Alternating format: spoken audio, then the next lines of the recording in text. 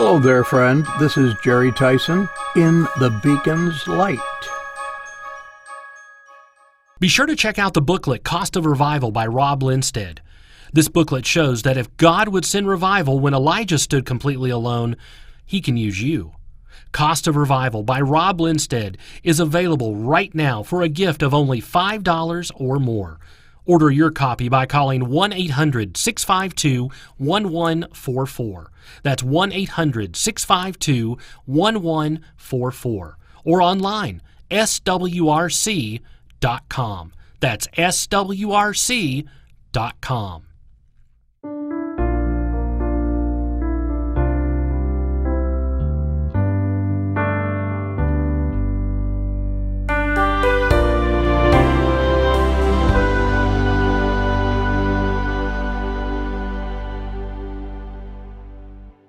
The Apostle Paul was a rather formidable person. Once he got his life pointed in the right direction after meeting Jesus while he was persecuting his followers, he was unshakable in his service to the Lord. It's hard to imagine anyone in history since Paul who has had a more fruitful ministry, especially considering that he was presenting something totally new and foreign to his hearers. Athens, Greece is one of those places on the must-visit list. With the Parthenon, the Acropolis, and so much ancient history, it has become iconic for a traveler or lover of antiquities. Back in the days of Athens' glory entered Paul, the great missionary statesman of the first century. He took the obligatory guided tour and discovered the city was wholly given to idolatry. Find that in Acts 17:16. When he spoke to the religious and city elite, they thought he had brought some strange doctrine to offer them. The news of Christ and his resurrection from the dead was foreign to the Athenians, and the concept that all men could have eternal life was truly a new idea to them.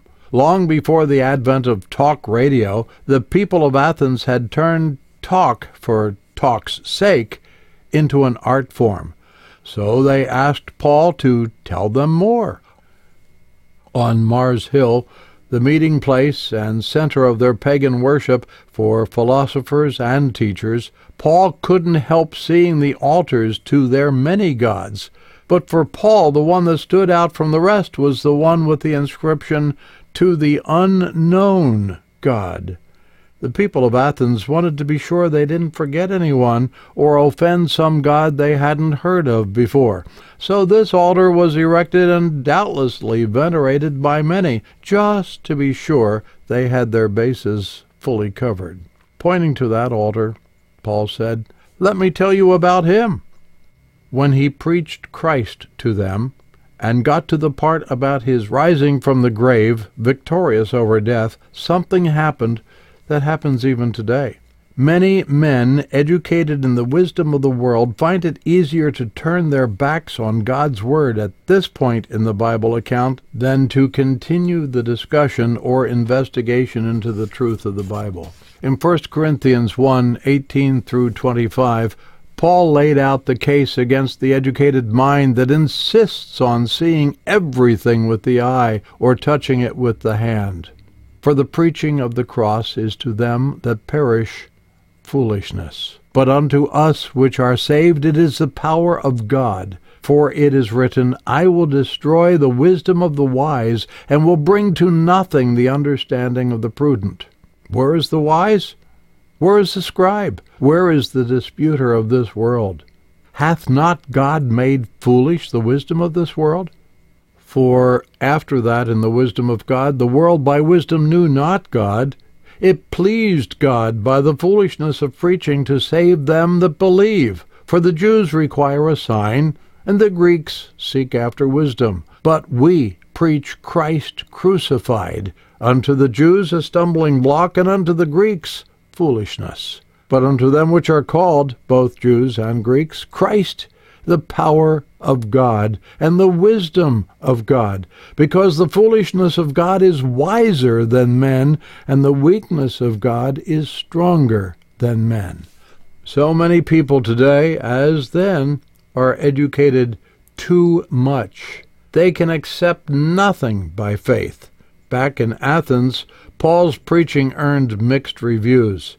Some scoffed at him for talking about something so ridiculous as someone arising from the dead, but others decided to hear him again at a later date. There was a third group.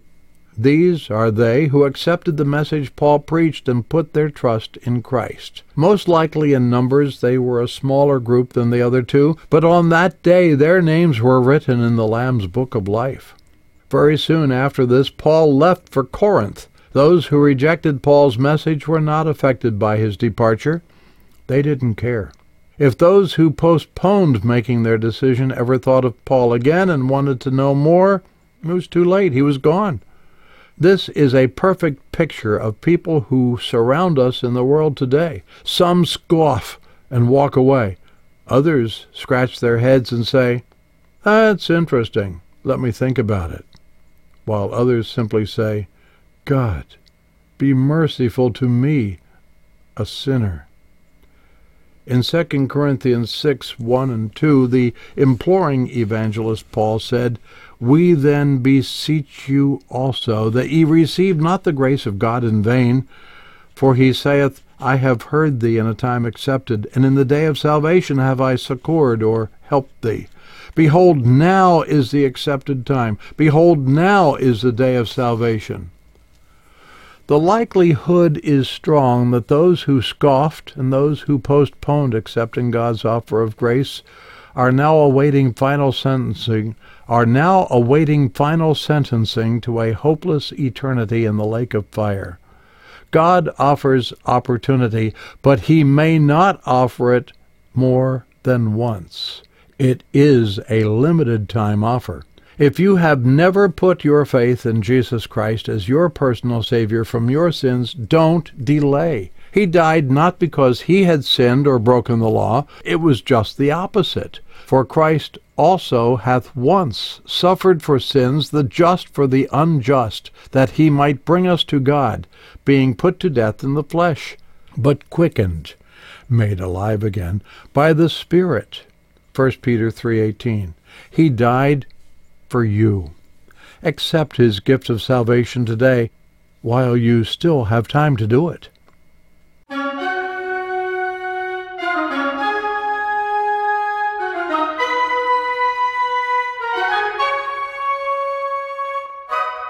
In the Beacon's Light is a production of Beacon Street Media.